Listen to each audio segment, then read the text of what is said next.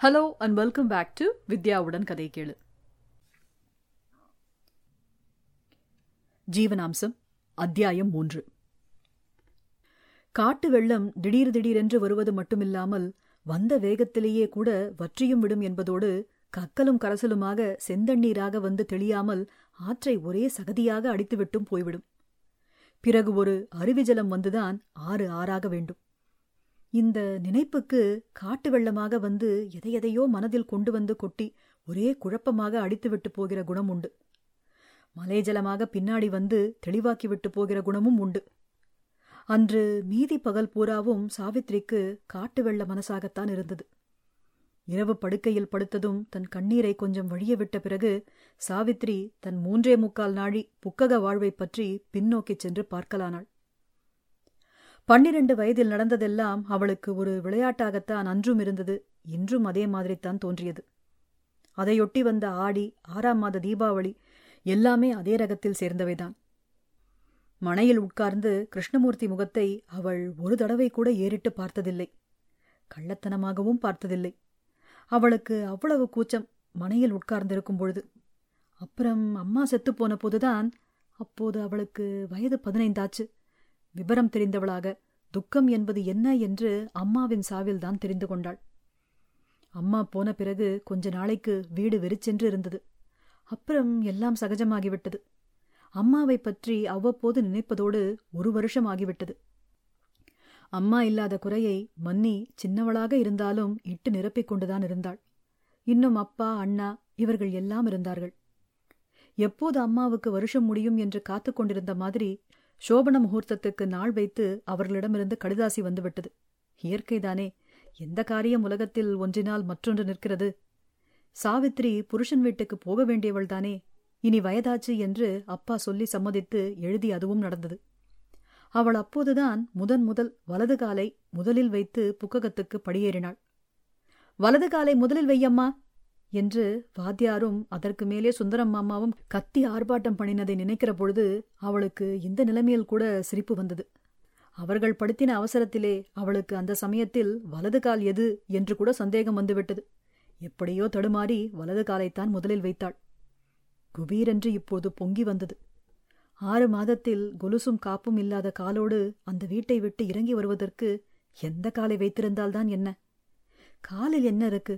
தலையில் எழுதி வைத்திருக்கிற பொழுது. கிருஷ்ணமூர்த்தி முகத்தை தான் நிமிர்ந்து சோபன அறைக்குள்ளே பார்த்ததுதான் முதலாக.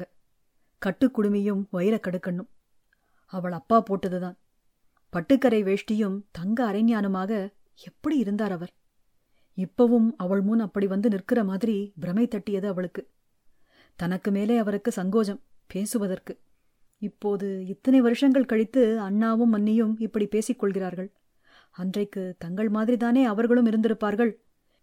இவர்கள் மாதிரி இப்படி கூடத்தில் நின்று வாசலுக்கு காது கேட்க தானும் அவரும் பேசுவதற்கு இத்தனை வருஷம் ஆகியிருக்க வேண்டாமா? என்ன அசட்டு நினைப்பு! 365 நாள் கூட வாழாதவளுக்கு இத்தனை வருஷமா கிடைக்கும்? அடுக்குள்ளுக்கு உள்ளே கூட தான் தனியாக இருக்கிற போது வந்து சாவித்ரி என்று பேர் சொல்லி கூப்பிட்டு சொல்லாது போனாலும் ஜலம் 1 டம்ளர் கொடு என்று வாயை திறந்து கேட்டதே இல்லையே. அம்மாவை சாக்கிட்டு அடுக்குள்ளுக்கு வருவதோடு சரி, சாப்பிடுகிற நேரம் அப்பாவோடும் அம்பியோடும் சாப்பிடுவதை தவிர இலையை விட்டு நிமிர்ந்து போடு வேண்டாம் என்று கூட சொன்னதில்லையே. அம்மாதான், கிட்டு, சாவித்திரி கரியை வைத்துக் கொண்டு நிற்கிறாள்டா, போடு வேண்டாம் என்று சொல்லேன். நானே எத்தனை நாள்டா உன் வயிற்றை பார்த்து பார்த்து போட்டுக் கொண்டிருக்க முடியும்? சாவித்ரி, நீ பேசாமல் இருந்து விடு. வேணுமானால் கேட்டு சாப்பிடட்டும், இல்லாவிட்டால் அரை வயிற்றுக்கு சாப்பிட்டு விட்டு போகட்டும். அம்மா பிள்ளையை நன்றாக வளர்த்திருக்கிறாள் என்று வந்த பெண் நினைத்து சிரிக்கப் போகிறாள்டா. உத்தியோகஸ்தர் வீட்டு பெண்ணுடா, அவர்களுக்கு தக்க மாப்பிள்ளையாக நீ இருக்க வேண்டாமோ? இப்படியெல்லாம் எத்தனை கேலியாக சொல்லுவாள். இவ்வளவுக்கும் அம்மாவுக்கு வயதாச்சு. இந்த மாதிரி கேலி பேசுகிற வயதெல்லாம் தாண்டி இருக்கும். அம்மாவுக்கே அவர் ரொம்ப நாள் கழித்து பிறந்தவர்தான். அதற்கப்புறம் ரொம்ப தள்ளி கணபதி பிறந்திருக்கிறான். தான் புக்ககத்துக்கு போகிற பொழுது கணபதிக்கு 5 வயது. அந்த 6 மாதத்தில் அவன் மன்னி என்று எப்படி ஒட்டி கொண்டு விட்டான். அவளுக்கும் கணபதி கணபதி என்று நொடிக்கு 100 தடவை கூப்பிடுவதிலேயே பொழுது எப்படி போனது. குழந்தைகள் விளையாடுவதற்கு ஒரு பொம்மை வைத்துக் கொள்கிற மாதிரி தனக்கு கணபதி ஒரு விளையாட்டு பொம்மையாக இருந்தான். இல்லாவிட்டால் அவளுக்கு எப்படி பொழுது போகும்? அம்மா தன்னை ஒரு பெரிய காரியம் செய்ய விடமாட்டார்.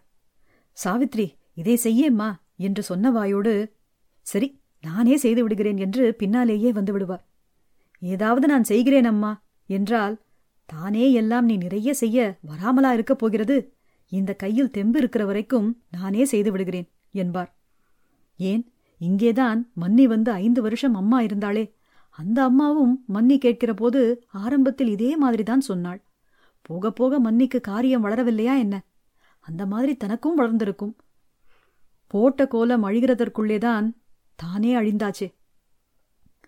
தாசில்தார் வீட்டு பெண் சொகுசாக வளர்ந்திருக்கும் என்று அம்மா தானே முடிவு செய்து கொண்டு நடந்து கொண்டால் தான் என்ன பண்ணுவது? ஆனாலும் எப்படியோ ஒரு நாள் மன்றாடி அம்மா கிட்டே இருந்து ராத்திரி சமையலை வாங்கிக் கொள்வதற்குள் என்ன பாடுபட வேண்டியிருந்தது. ராத்திரி சமையல் என்றால் என்ன? குழம்பு, ரசம், கறி, பச்சடியோடே வக்கணையாகவா? ஒரு ஜீரகம் மிளகு ரசம் வைத்து பருப்பு துவையல் அரைத்தாள். ஒரு 1/4 படி வெங்கலப்பானையை வைத்து சாதம் வடித்தாள். இதுதான் அவள் முதலில் செய்த பெரிய சமையல் புக்ககத்தில். சாவித்திரிக்கு குபுக்கென சிரிப்பு வந்தது. படுக்கையில் சினுங்கி அடக்கிக் கொண்டாள். மன்னி கூடத்தில் சற்று தள்ளி சன்ன குரட்டை விட்டு கொண்டிருந்தாள், கைக்குழந்தையை பக்கத்தில் விட்டுக்கொண்டு. சாவித்திரி மனநினைப்பு கவர்விட்டு ஓடியது. அந்த சமையலை அப்பா கண்டுகொண்டு விட்டதுதான் ஆச்சரியம். ஆனால் இதில் ஆச்சரியப்படுவதற்கும் எதுவும் இல்லை. இத்தனை வருஷமாக ஒரு வகை சமையலாகவே சாப்பிட்டு வந்த நாக்குக்கு பளிச்சென தெரியாமலா போய்விடும்? ஏன், தெரியாமலும் போகும். அப்பா பக்கத்தில் உட்கார்ந்து சாப்பிட்ட அவருக்கு தெரிந்ததாகவே காட்டிக்கொள்ளவில்லையே. அப்பாதானே கேட்டார். இன்றைக்கு சாவித்ரி சமையலா?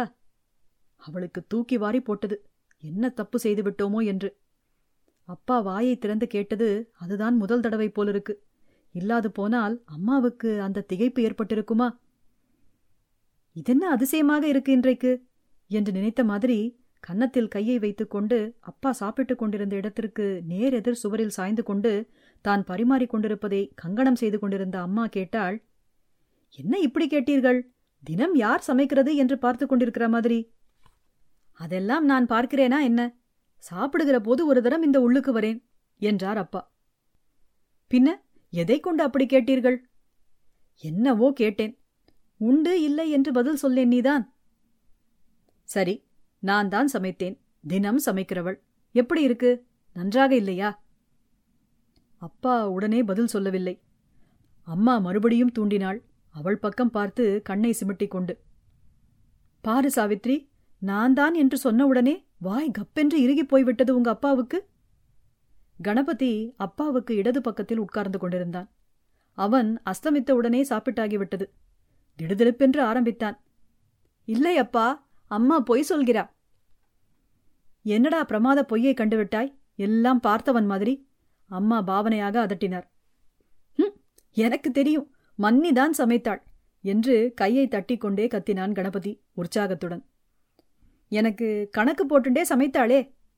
அப்போதுதான் கிருஷ்ணமூர்த்தி தலையை உயர்த்தி பார்த்தான். சாவித்திரிக்கு சிரிப்பை அடக்க முடியவில்லை. எங்கே கையிலிருந்த ரசப்பாத்திரத்தை கீழே போட்டு விடுவோமோ என்று பயம் வந்துவிட்டது. அதை கீழே வைத்துவிட்டு சமையல் உள்ளே ஒட்டியிருந்த பின்னுள்ளுக்குள் போய்விட்டாள். பாரேன், இந்த வாண்டு தொப்பென்று போட்டு உடைத்து விட்டதே என்று அம்மா சிரித்துச் சொன்னாள். குழந்தைகளை வைத்துக்கொண்டு எதையும் மறைக்கவே கூடாது, தெரிந்து கொள் என்று அப்பா சிரித்து அம்மாவுக்கு சொன்னார். அவன் சொல்லாவிட்டாலும் என் நாக்கு சொல்கிறதே. சாவித்ரி, இன்னும் கொஞ்சம் ரசம் விடம்மா, துவையலும் போடு, திவ்யமாக இருக்கு இரண்டுமே. ராத்திரி வேளையில் அப்பா ரசத்தை கையில் வாங்கி குடித்தது அம்மாவுக்கே ஆச்சரியம் தாங்கவில்லை. அதற்கப்புறம் எத்தனை தரம் சொல்லி சொல்லி ஆச்சரியப்பட்டாள் அவளிடம். நாட்டு பெண் பட்டணத்து பெண்ணோல்லையோ, புது தினசாக பண்ண கற்றுக்கொண்டிருப்பாள் என்றாள் அம்மா கேலியாக. எனக்கு கர்நாடக சமையல்தானே வரும். இந்த வயதுக்கு மேலே நாகரீகமாக சமைக்க நான் எங்கே கற்றுக்கொள்கிறது? மாமனாராச்சு, நாட்டு பெண்ணாச்சு, என்ன வேணுமோ வகை வகையா புது தினசா பண்ணி போட சொல்லி சாப்பிடுங்கோ அப்பாவும் பிள்ளையும். அவனுக்கும் அம்மா சமையல் அழுத்திருக்கும். சாவித்ரி, நாளையிலிருந்து மத்தியான சமையலையும் நீயே சம, உன் மாமனாருக்கும் ஆம்டையானுக்கும். எனக்கும் தான் அம்மா மன்னி சமையல் பிடிக்கும் என்று குறுக்கே கத்தினான் கணபதி. பாரேன், இந்த சுண்டக்காய் கூட இப்படி பேசுகிறது. இதோ எல்லோரும் அவள்கிட்டவே சொல்லி வேணுங்கிறதை பண்ணி போட சொல்லுங்கோ. நானும் கை பிழைத்தது என்று உட்கார்ந்து விடுகிறேன். நீ சும்மா உட்கார்ந்து விடலாம் என்று பார்க்கிறாயா மன்னி? உனக்கும் வேலை இருக்கும். பேரன் பேத்திகளை வைத்துக்கொண்டு கொஞ்சிக் கொண்டிருக்க வேண்டாமா? கூடத்திலிருந்து சமையலறைக்கு வந்து கொண்டிருந்தவரின் குரல் கேட்டது. சுந்தரம், கேட்டுக்கொண்டே வந்தாயா? நீ ஒருத்தன்தான் இந்த அமர்க்களத்துக்கு பாக்கி. வா, சீக்கிரம் சாப்பிட வா. இல்லாவிட்டால் நாட்டுப்பெண் ரசம் உங்க அண்ணா சாப்பிட்டு உனக்கு மிஞ்சாது என்றாள் அம்மா. சாவித்திரிக்கு இதெல்லாம் தாங்கவே முடியவில்லை.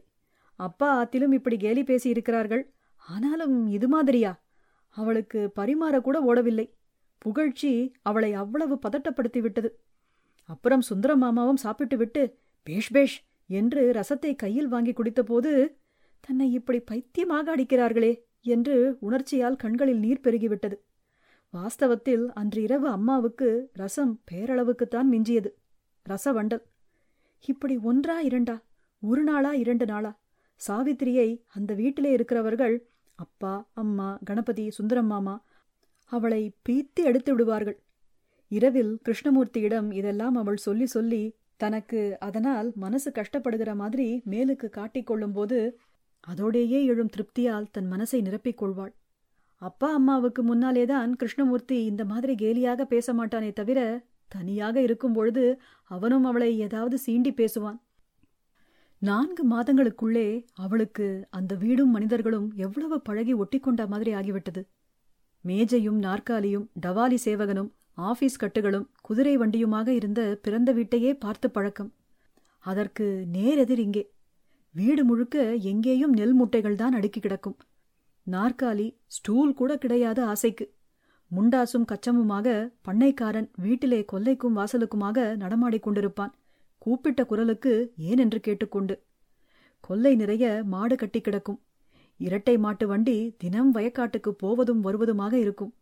அப்பாவும் பிள்ளையும் சுந்தரம் மாமாவும் அந்த நிலம் என்ன கண்டது, இது என்றைக்கு அறுப்பு, அறுப்புக்காரருக்கு சொல்லியாச்சா, இன்றைக்கு எத்தனை கலம் போட்டது, இப்படித்தான் பேசிக்கொள்வார்கள். தாசில்தார் அப்பா வீட்டில் நடப்பதற்கும் இதற்கும் சம்பந்தம் ஏதாவது இருந்தால்தானே.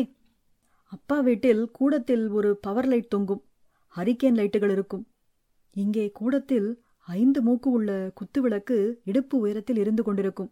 அம்மா அடிக்கொரு தடவை, குத்துவிளக்குக்கு எண்ணெய் இருக்கா பாரு என்று அவளை ஞாபகமூட்டிக் கொண்டே இருப்பாள். தனக்கு அது ஒரு வேலை. அடுக்குள்ளில் அடுப்புக்கு நேரே ஒரு கல் விளக்கு சுவரில் முன்னீட்டி பதிந்திருக்கும். எதிர்ச்சுவரில் இன்னொன்று. சாப்பிடுகிற போது பிறந்த வீட்டில் ஹரிக்கேன் லைட்டை கொண்டு வந்து வைத்துக் கொள்வார்கள். இங்கே ஒரு சுவரொட்டி விளக்கு வெளிச்சம்தான். பிறந்தாத்தில் காலையில் காப்பி உண்டு. அப்பா உத்தியோகஸ்தர். காப்பி வழக்கம் முதலில் அங்கே வந்துவிட்டது. இங்கே அந்த மூச்சே விடக்கூடாது. காலையில் கெட்டித்தயிர் விட்டு பழையதுதான் அவருக்கு, கணபதிக்கு, அவளுக்கும். இதெல்லாம் எப்படி அவளுக்கு அவ்வளவு சீக்கிரமாக ஒத்துக்கொண்டது என்பது அவளுக்கே ஆச்சரியமாக இருந்தது. ஏன், இந்த 4-5 மாதத்தில் அது பிடித்து போய்விட்டது அவளுக்கு ரொம்பவும். மனுஷர்கள் அப்படி இருந்தார்கள். பண்ணைக்காரன் சின்னம்மா சின்னம்மா என்று உயிரை வாங்கி விடுவான். அம்மா அவன் முன்னாலேயே ஒரு நாள் சொல்லிவிட்டாள், மருதா, இனிமேல் இந்த வீட்டுக்கு சின்னம்மாதான் எல்லாம், தெரியுமா? என்ன வேணுமோ அவளை கேட்டுக்கொள், என்னை வந்து தொந்தரவு செய்யாதே. வேலைக்காரி மூக்காயிக்கும் அதே உத்தரவு. கணபதிக்கும் எல்லாம் உங்க மன்னிக்கிட்டே செய்து கொள் என்றுதான் புத்திமதி. அப்பா ஏதாவது கேட்டாலும் சாவித்திரியை கேட்டு சொல்கிறேன் என்று பதில். இப்படி எல்லாவற்றிற்கும் சாவித்ரி சாவித்ரி. 4 மாதத்துக்குள்ளேயே இப்படி. அவளுக்கு அது புகுந்த வீடாக படவில்லை. பிறந்த வீட்டு அதிகாரம் கிடைத்த மாதிரிதான் இருந்தது. மறுபடியும் தன்னை அப்பா வந்து ஊருக்கு கூட்டிக் கொண்டு போனதும் அப்பாவிடமும் அண்ணாவிடமும் எல்லாம் சொல்லணும் என்று அவளுக்கு ஒரே ஆசையாக இருந்தது. இந்த 4 மாதத்தில் அப்பா 2 தடவை வந்துவிட்டார். அண்ணாவை ஒரு தடவை சாவித்திரியை பார்த்துவிட்டு வா என்று அனுப்பி வைத்தார். அப்புறம் அப்பாவே கடுதாசி போட்டிருந்தார் இந்த அப்பாவுக்கு. அப்பா உடனே அம்மா கிட்ட கடுதாசியை வாசித்து காட்டினார். அப்பா நாள் பார்த்து எழுதியிருந்தார் இந்த அப்பாவை சம்மதம் கேட்டு. ஆமா, குழந்தை வந்து 4-5 மாசம் ஆச்சு. ஒரு நட போய் பிறந்தாத்துல இருந்துட்டு வரட்டுமே, நியாயம்தானே என்றார் அம்மா. அவர்களுக்கும் இருக்கும், அவளுக்கும் இருக்கும். நமக்குத்தான் பெண்ணிருந்து இதெல்லாம் செய்ய பிராப்தமில்லை. கொடுத்து வைத்தவர்கள் பேஷாக செய்யட்டுமே. நமது கிருஷ்ணமூர்த்தியையும் கூட அனுப்பி வைக்க சொல்லியிருக்கிறார் சம்மந்தி. அவனம்தான் போயிருந்து விட்டு வரட்டுமே. அப்போது மறுவீடு அழைத்து போன போது 4 நாட்கள் தான் இருந்துவிட்டு வந்தான் என்றாள் அம்மா. அறுப்பு மும்முரமாக இருக்கு, இப்போது நான் போகவில்லை என்றார் அவர். இவன் அறுப்புக்கு இல்லாவிட்டால் நின்று போய்விடும் அறுப்பு என்றார் அப்பா கேலியாக. சுந்தரம் இருக்கான், பார்த்துக் கொள்கிறேன் என்றார் அப்பா. அம்மாவுக்கு சுரீர் என்றது பிள்ளையை அப்படி சொன்னது. குழந்தை அப்பாவுக்கு ஒத்தாசையாக விவசாயத்தை பார்த்து கொள்ளணும் என்று மனதில் பட்டு கொஞ்சம் அக்கறையாக போய்விட்டு வரான். அதை ஏன் பழிக்கிறேள்? அப்பாவை கேட்டார். அப்பா சிரித்து கொண்டார். பின்ன என்ன போ, நீ சாவித்திரி கையில் வீட்டை ஒப்படைத்து விட்டு நிம்மதியாக காலை நீட்டிக்கொண்டு உட்கார்ந்து விடு. நான் என் பிள்ளை கையிலே வயக்காட்டை ஒப்படைத்து விட்டு நானும் இழுப்புமாக ஸ்வப்பாடா என்று ஊஞ்சல் பலகையும் வாசல் குட்டை திண்ணையுமாக உட்கார்ந்து விடுகிறேன். அப்போது சுந்தரம் மாமா வந்தார். இதோ சுந்தரமும் சமயத்துக்கு வந்து விட்டான் என்றார் அப்பா. சுந்தரம், கேட்டாயா? ரேழியல் வரும்போதே நீங்கள் சொன்னதை கேட்டேன். நீங்கள் சொன்னீர்களே தவிர்த்து அதை செய்யணுமே அண்ணா, மாட்டீர்களே. நன்றாக சொல்லு சுந்தரம் உங்க அண்ணாவுக்கு என்று அம்மா சமயம் கிடைத்ததென்று சொல்லி காட்டினார். சுந்தரம் மாமா அம்மாவையே திருப்பிக் கொண்டார். ஏன் மன்னி, நீயும் அப்படித்தானே? சாவித்திரி கையில் ஒப்பித்துவிட்டு சும்மா இருக்கிறாயோ? இல்லையே, இருட்டோடு ஆற்றங்கரைக்கு புறப்பட்டு விடுகிறாயே. நன்றாக இருக்கிறது நீ சொல்கிறது. ஊராளாத்து பெண்ணை அந்த மாதிரி அனுப்ப சொல்கிறாயா? நன்றாக இருக்குமே. அப்படித்தான் மன்னி அண்ணாவுக்கும். குழந்தையை விவசாயத்திலே இப்போதே போட்டு வாட்டுவானேன்னு. நீ 2 பக்கமும் பேசுவாய் என்றாள் அம்மா. எல்லோரும் சிரித்தார்கள். அப்புறம் அப்பா பார்த்த நாள்படி வந்து அவளை அழைத்து கொண்டு போனார். கணபதிதான் மன்னி கூடவே போவேன் என்று பிடிவாதம் பண்ணினான். அவளுக்கே கண்ணீர் வந்துவிட்டது. அவனை விட்டு பிரியும்போது, நான் 15 நாட்களில் வந்து விடுவேன் கணபதி, அப்புறம் நான் இந்த ஆத்தை விட்டு ஒரு நாள் கூட போகவில்லை நிஜமாக என்று தேற்றினாள். அம்மா காதில் இது பட வேண்டும் என்றே சொன்னாள். உள்ளே இருந்து வருகிற போதே திண்ணையில் அவர் இருக்கும் இடத்தை கண்களால் துளாவினாள். அவர் எங்கோ பார்த்து கொண்டிருந்தார். தான் வண்டியில் ஏறிக்கொண்டதும் அப்பா பின்னால் ஏறி உட்கார்ந்ததும் கூட சுந்தரமாமாவும் உட்கார்ந்தார், ரயிலுக்கு வந்து அவர்களை அனுப்பி வைக்க. அப்போதுதான் அவரும் திண்ணையை விட்டு இறங்கி வண்டிக்கு பின் வந்து தன் அப்பாவுக்கு எதிரில் வந்து நின்றார். அப்பா வழி அனுப்பிய எல்லோரிடமும் சொல்லிக்கொண்டு கடைசியாக மாப்பிள்ளையிடமும் சொல்லிக் கொண்டார். தலையசைத்துக் கொண்டே கிருஷ்ணமூர்த்தி வண்டிக்குள் பார்த்தபோதுதான் தானும் முழுக்க விரித்த கண்களுடன் அவரை நிலைத்து பார்த்தாள். அவளுக்கு பளிச்சென கண்களில் நீர் துளைத்து விட்டது. அப்பாவும் சுந்தரமாமாவும் பார்த்து விடாதிருக்க குனிந்து புடவையால் கண்களை துடைத்துக் கொண்டு வண்டி போகிற திசை பக்கமாக உறுத்து பார்த்தாள். அது இப்போது ஞாபகத்துக்கு வந்தது. அந்த முகம் தன் முன் நிற்கிற மாதிரி இருந்தது. தலையணையில் தலையை கவிழ்த்து கொண்டு கண்ணீரை கொட்டினாள் சாவித்ரி. ஜீவனாம்சம் தொடரும்.